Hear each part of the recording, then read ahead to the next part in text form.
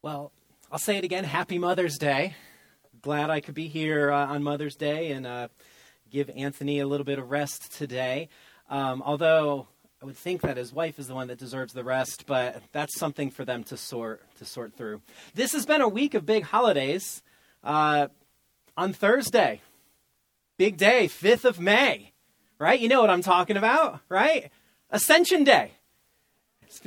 Jesus went back up into heaven. That's 40 days after Easter. For some reason on my Instagram account, everybody's wearing sombreros for Ascension Day. I don't know what that was all about. But Jesus went up, the Spirit came down, we're marked with the Spirit. That's what enables us to live for Christ, who's the author and the perfecter of our faith. So Ascension Day, huge day in our faith. Well, back to Mother's Day.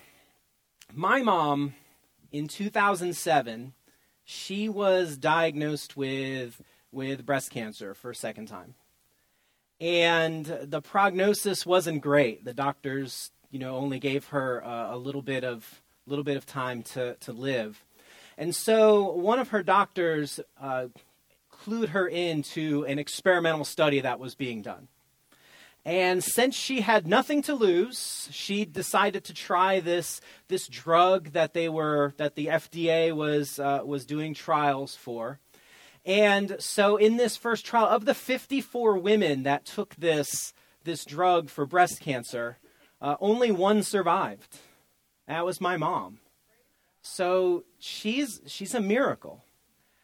And I just say that because that time, and she still has the breast cancer, still keeping it under control. But it's just made me and my family thankful for every moment. What God has done in our family, the way that through this He's refined my mom's faith and refined all of our faith because of the circumstance of her life.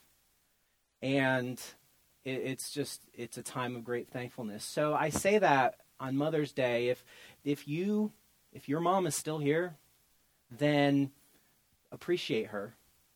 Or maybe in your life you need to forgive her for something. Or maybe you need to look to her and you need to repent of something. Every day that you get is another opportunity to make sure that those relationships are where they need to go. And if your mom is not here, I'm really sorry about that, but you still have the opportunity to be blessed by who she was in your life. God gave you that particular mom to make you who you are right now. And your faith has been crafted through the circumstances of your life. That's one of the things God uses. You're created unique, you're given unique circumstance so that when you're in Christ, you can then minister in a unique way. So, with that said, I want to look at a mother who had a very memorable circumstance. We just read about her from Luke chapter 7. And I'm going to go back up to the top of that passage, and I'm going to read the first verse again. And I want to go through and I want to look at the idea of bringing life. Because that's what motherhood is all about. That is the amazing miracle of being a mom, is you get to partner with God in this way that brings life into the world. There's nothing else like it. And so, what can we learn about that from this passage? So Luke chapter 7, verse 11 says this. Soon afterward, so Jesus had just healed a centurion's servant, and the centurion had sent Jesus away, and he just affirmed that he had found no greater faith anywhere than this man displayed as he asked for Jesus' help in healing his servant. So after this, Jesus went to a town called Nain, and his disciples and a large crowd went along with him. Now here's the thing about this first verse, is Jesus has no reason to go to Nain. Nain is not a big town. It's barely a speck on the map. It's not on the way to anything, and it's just kind of an out of the way place. Okay, so he has no reason to head there, except that he is very intentional about his ministry. You see, when we're feeling insignificant, when we feel unnoticed, here's something that we can take to the bank. That Jesus knows every detail about our lives. He knows the circumstance. He knows what we're going through. And so Jesus heads to Nain. In fact, he brings the crowd with him. Now, I love this because this is a great example for me in my own life. Jesus is not at the mercy of the crowd. Right? Crowds kind of have lives of their own, right? And I'm sure these people following Jesus had expectations of him and probably had directions they wanted to point him in. But instead, Jesus says, we're going to Nain. And I don't know if there was grumbling and complaining and why Nain or why not where I want you to go. But Jesus was not concerned with the approval of the crowd. Jesus did the will of his Father who sent him. And in this particular moment, the will of the Father was to go and to be part of the life of this woman who had just lost her son. I know for me, I am totally pulled with the crowd. That is my core struggle, which I've told you and shared with you before when I've been over here, is as I'm a people pleaser. Or I want people to be happy with me. And so my temptation, the thing that I have to fight is to be a slave to that, to be pulled by that, and to remind myself that it's my job to do the will of the one who lives in me, Jesus. So as Jesus is walking to Nain, this is his grace put on display. Right? He sees this woman that we're about to meet. He knows her.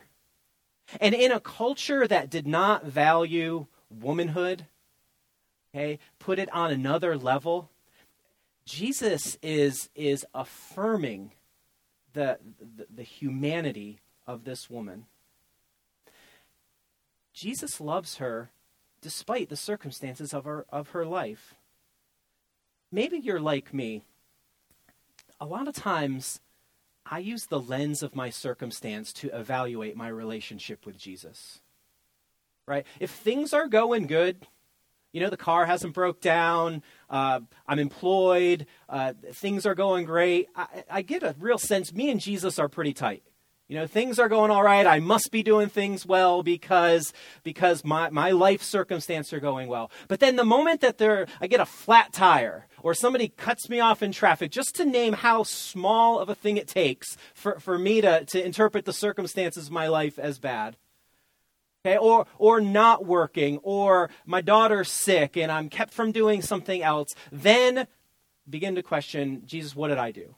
Am I in the wrong here? Are we close? Are you punishing me? What's going on? Our circumstances sometimes form the lens of how we see Jesus. And I think that's one of the things that Jesus is showing the crowd here as he's on his way to Nain, is that it's not about your circumstance. His love is independent. His understanding of your life is independent of what you are going through. And so Jesus is active on your behalf all the time, every day, no matter what is going on. And you can think about it, if he is present, he's walking around in bodily form. So Jesus can only be one place at a time during this little bit of his life.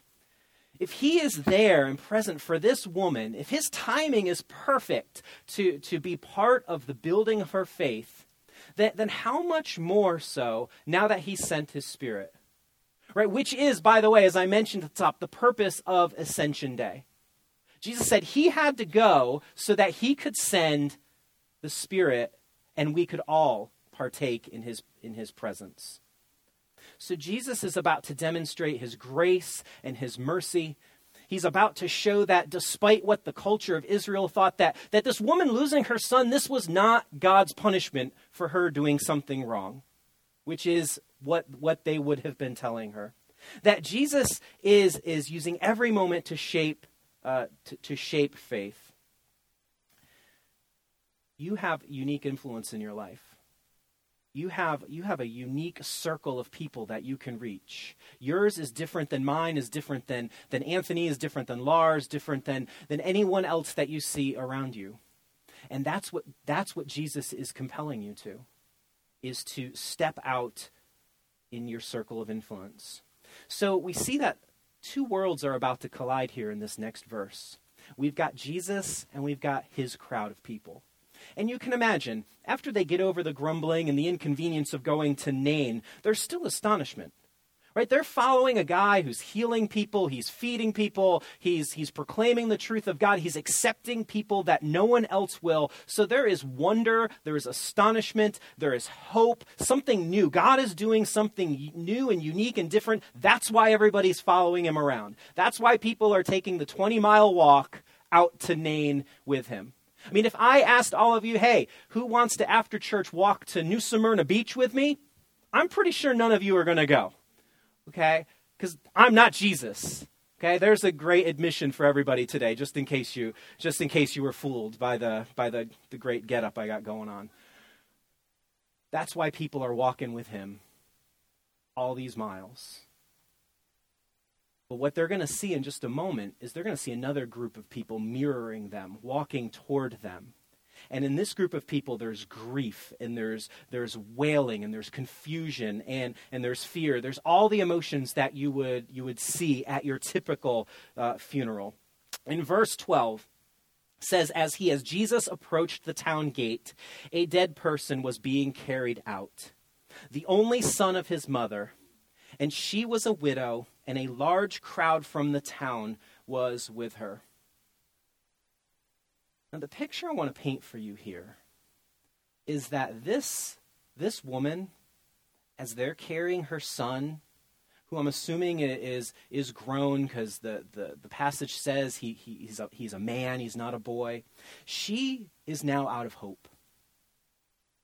First, her husband was dead. Okay, so whatever income, whatever land they had that was his, now goes to the son. And it's the son's job to take care of mom. I mean, we're thinking a couple thousand years ago, there's not food stamps, there's not Social Security, there's not any sort of intervention other than what the community is going to provide. So her life now is going to be dependent on charity, and it's going to be dependent on her begging. And so I'm sure in her mind, because she's being told, your son died because of some sin in your life, I'm sure there's bewilderment and confusion and questioning, like, God, why? You know, what did I do? You've taken everything away from me. I'm helpless and I'm hopeless now. And so this woman, beyond her grief for her son, there's the hopelessness of her new situation. And she has been conformed to this world's standard. And I think in general, it is tough in our culture now to be a woman. Right? Speaking of mothers, if you've made the choice to stay at home, then there's this message that's given to you that, you've sold out feminism. You're not producing, or you're not pulling your weight. And so you battle that pressure, that anxiety of, am I really doing what's right? And on the other hand, if you're a woman and you're a mom and you choose to work, then now you're getting the message that you're selling out your husband, you're selling out your kids, somebody else is raising them, and you've got that pull and that tug. Women are in a no-win situation as far as the expectations of our culture.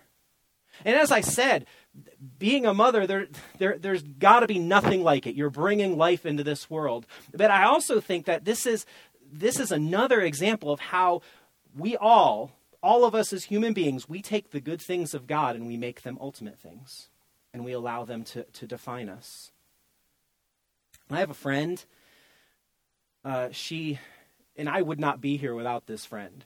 She's a great counselor. She talked me through a low point in my life. She helped me understand who I was in Christ. But she couldn't have a baby. And I know right now she's at home because she doesn't want to step foot outside because this hurts her so much at her core. And I understand that. And I'm not saying there's anything, I'm not judging her for that. But I will say that it's an example of how we get messages pressed upon us that we allow to define us. You're not defined as a woman if you don't have a child. Just like you're not defined as a woman by how many children you do have. My wife and I were only able to have one. Miracle baby.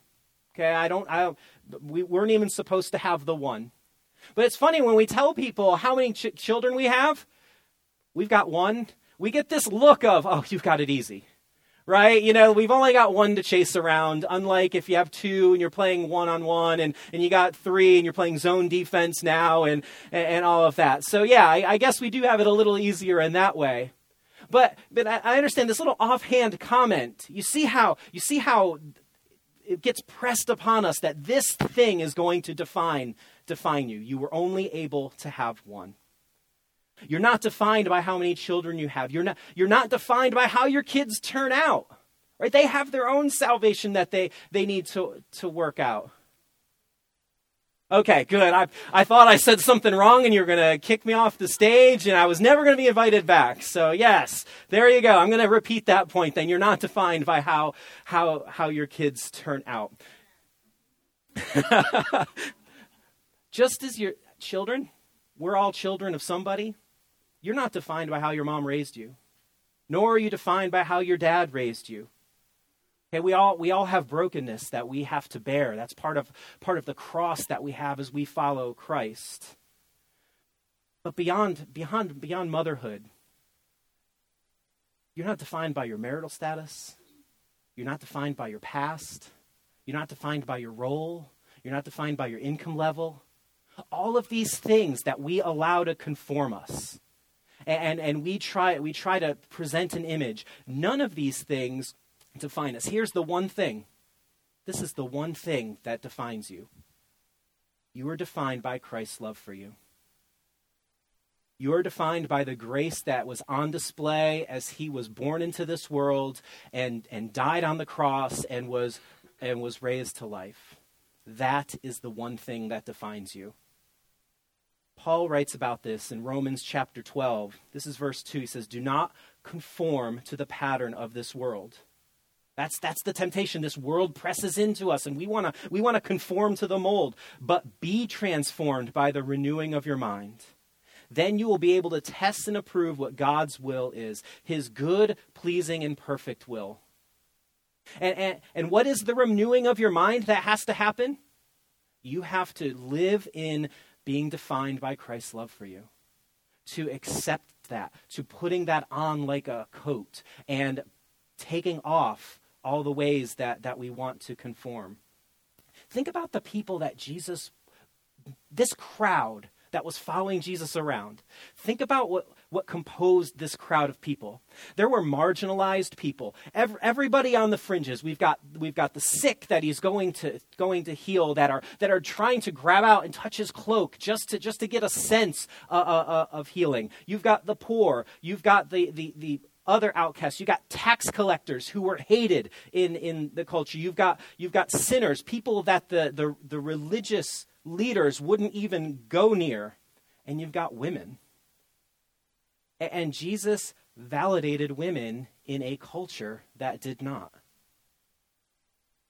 He saw them as people. He had conversations with them when men and women weren't supposed to have conversations out in the height of the day by a well. He allowed them to touch him so that they could get healing. Jesus treated women different than anybody else did. Because women, just like men, were made in the image of God. His explicit purpose was not to change circumstances. Okay? Sometimes that happens. Sometimes he does. There's miracles. But that's not the explicit reason he came. That's a result of his compassion when circumstances are changed. He came to transform how these marginalized people, how you and I who have been conformed and pressed against by the world, how we think about God and how we saw our value in his image. I mean, think about this woman now. She's going from believing that God has punished her by the death of her son to experiencing something new that we're going to talk about in just a minute. And this is why it's hard, and we're told in the Bible that it's hard for rich people or for famous people or for people to have power to follow Christ. Because they're already confident of their worth in something else. And to give that up is tough. And that's why at the beginning of Matthew 5, when we look at the Beatitudes, it says, "Blessed are the poor. Blessed are those who mourn," like this woman that we're talking about. Blessed are you when people insult you, because your pride is being stripped away and you are creating an opening for God to step into. Christ's love transforms. The interesting thing about that passage in Romans 12 that we just read is that being when we are conformed, that's us. That's when we're active. We try to conform ourselves to the standards of the world and what's going on. But when Paul writes, "Be transformed," that's done to us. God does that. He's the author and the perfecter of our faith, and he is the one that promises to make things grow. And so, question I have for you today is, are you conforming or transforming? Which one are you doing? Because you're either doing one or the other. You're either conforming to the world's expectations of you in some capacity, or you are allowing the love of Christ, letting that be the one thing that defines you. You're being transformed by that. How do we know that Christ loved us? There's only one way, and that's Jesus came. Right? That's how we know God's love for the people that he created, which is all of us, is that Jesus came when he didn't have to. When God took the initiative and sent his son to walk among us, knowing what was going to happen, knowing what had to happen if we were going to have our relationship made right with him.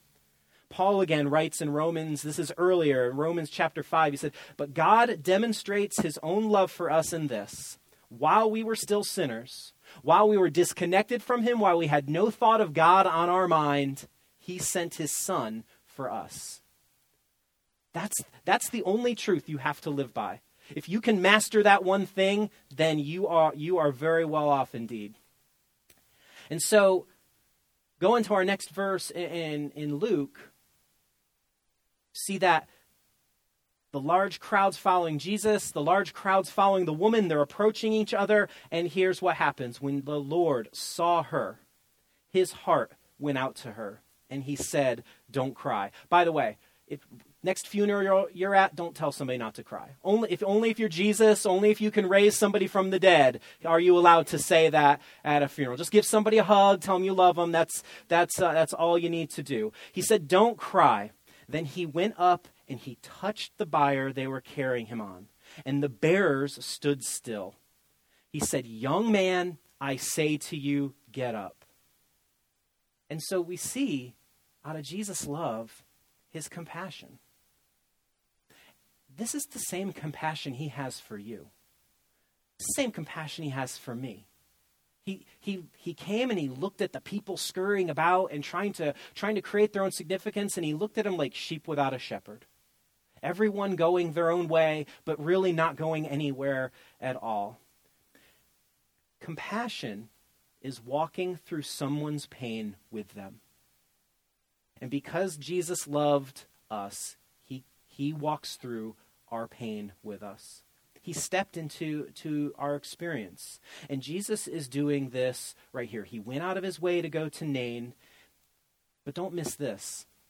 He touched the bier. Okay? It's probably a stretcher with the body wrapped up with some spices, and they're carrying it. If you've watched the news, it probably looks similar to what you see on Middle Eastern coverage of funerals. That is what's being carried. He went up and touched that. Now, that is against the law.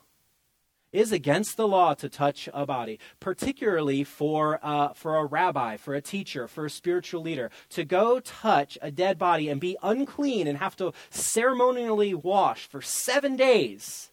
I mean, this is literally Jesus getting his hands dirty to be part of this woman's life. Totally against convention. That was probably shocking to the people that were following Jesus around, and also the people in the funeral. But that's exactly what Jesus did when he left heaven, right? He's walking in our brokenness. All around him is unclean, and he came and he came on our account. So how are you expressing compassion in your life as you look around? Whose experience are you stepping into? For who are you getting your hands dirty? For who are you going against convention and ministering to somebody that maybe no one else will? I mean, part of this is how God's equipped you through your circumstance. Who is it that God has uniquely made you to be able to minister to? If you're a parent, again, it's Mother's Day. How have you demonstrated compassion for your kids? Right, you know what it's like to grow up. Even more so with all the extra technology and temptation and dangers that our kids go through. Like how have you demonstrated compassion for what it's like to grow up in this messed up world? Or are you only concerned with results? Be a good kid, okay? Be a good kid till you're 18, then we're good. Do whatever you want. Same thing for kids. And again, all of us are somebody's child. Do you have compassion on your parents for what they brought into being a parent? I mean, one of the most eye-opening things I had in my life was as I'm beginning to understand identity and following Christ, I went to my dad and said, Dad, I wish we had a deeper relationship. I wish we talked about more than just sports. And he looked at me and he said, I do too, but I don't know how. My dad and I never talked. That was the first time that I ever thought about what my dad brought into our relationship. I had never had compassion on that before, to understand that this was a two-way street of both of us trying to figure out how to do this thing. Who is it whose experience you are stepping into? So finishing up our passage here, the dead man sat up. I mean, I would love to see that. I just have to be honest with you. That'd be fantastic if we could just do that right here today, but we can't. So the dead man sat up and he began to talk, and Jesus gave him back to his mother. And then everyone was filled with awe and praised God. A great prophet has appeared among us, they said. God has come to help his people. Notice, everyone here is filled with awe. No longer do we have a division in the crowd. No longer do we have the ones that are following Jesus and they're astonished and loving every minute of it. And no longer do we have the people that are grieving and confused. Now everybody is looking at Jesus. He's the center. He's the focus. And they're filled with awe at what just happened. And the woman, she gets her son back. But she got so much more than this. Because now she knows the son is not her source of hope. Despite the fact that he can own the land, and despite the fact that he can earn income, he is not her hope. This dude that just walked up and touched the buyer and spoke to him and made him come back to life, there's hope. Right? There is the one who can bring life into this dead world. The point was not her income. The point for Jesus was her identity. What brings you value? Why are you here? Well, you're here because God made you, and you're here because God loves you. In Romans chapter 8, I'm on a very Paul theme today. He writes, and we know that in all things God works for the good of those who love him, who have been called according to his purpose. For those God foreknew, he also predestined to be conformed to the image of his Son, that he might be the firstborn among many brothers and sisters. Now, just as an aside, this is another verse. Don't use this at a funeral either. So 2 points of teaching. Don't say don't cry, and don't say God's working this for your good, because that's not what somebody wants to hear when they've just lost a loved one. But it is true, right? But let's not misuse this verse. I think sometimes we get a mindset that God works all things for my good. So that means that eventually all my circumstances are going to work out, and life is going to be clean and easy. My car breaks down. Well, God works all things for the good of those who love him, so a path to a new car is coming. Not necessarily. I want to have a baby. When God works all things for the good of those who love him, so that's going to happen. Well, maybe not necessarily. There is one good that God cares about. Okay, there's one thing that there's one gift God has to give you, and it's everything that he has to give. The good God works for you is that you live for his son. That is the good. And whatever circumstance has to happen in your life to strip away all the things that you're trying to conform to, he's going to do that because he loves you. Because he wants you to live for his son. And it gets talked about. The word spreads throughout all of Judea about what Jesus has done and that God has come to be among his people. Doesn't mean that everybody in this crowd became a follower. Just like it means that if, as you're living as a Christian, everyone around you isn't gonna become a follower. But there are people in that crowd whose lives were changed forever. All of them had to confront the truth of who Jesus was. All of us get the chance to leave a legacy in our lives for Jesus. Remember, God is the one that is responsible for making things grow, but we're responsible for planting seed and watering it and being faithful in doing that. Where do you bring life? As you look around your world, where are you bringing life? How are people talking about Jesus in your life? Please pray with me. God, thank you so much that you know our needs before we do. Thank you so much for the compassion you have that despite our temptation to go our own way, you have compassion on us because you love us. And so, God, I just pray for each and every one of us today that as we leave here, we'll take a moment to look at how we're conformed, what we're conforming to, and that we will allow ourselves to be transformed by your love for us. The love that is the best gift that we could get because it's going to go on forever. So God, thank you for this story of the raising of the widow's son. Thank you for Jesus and his miraculous life. And we thank you that we get to live in his name. Amen.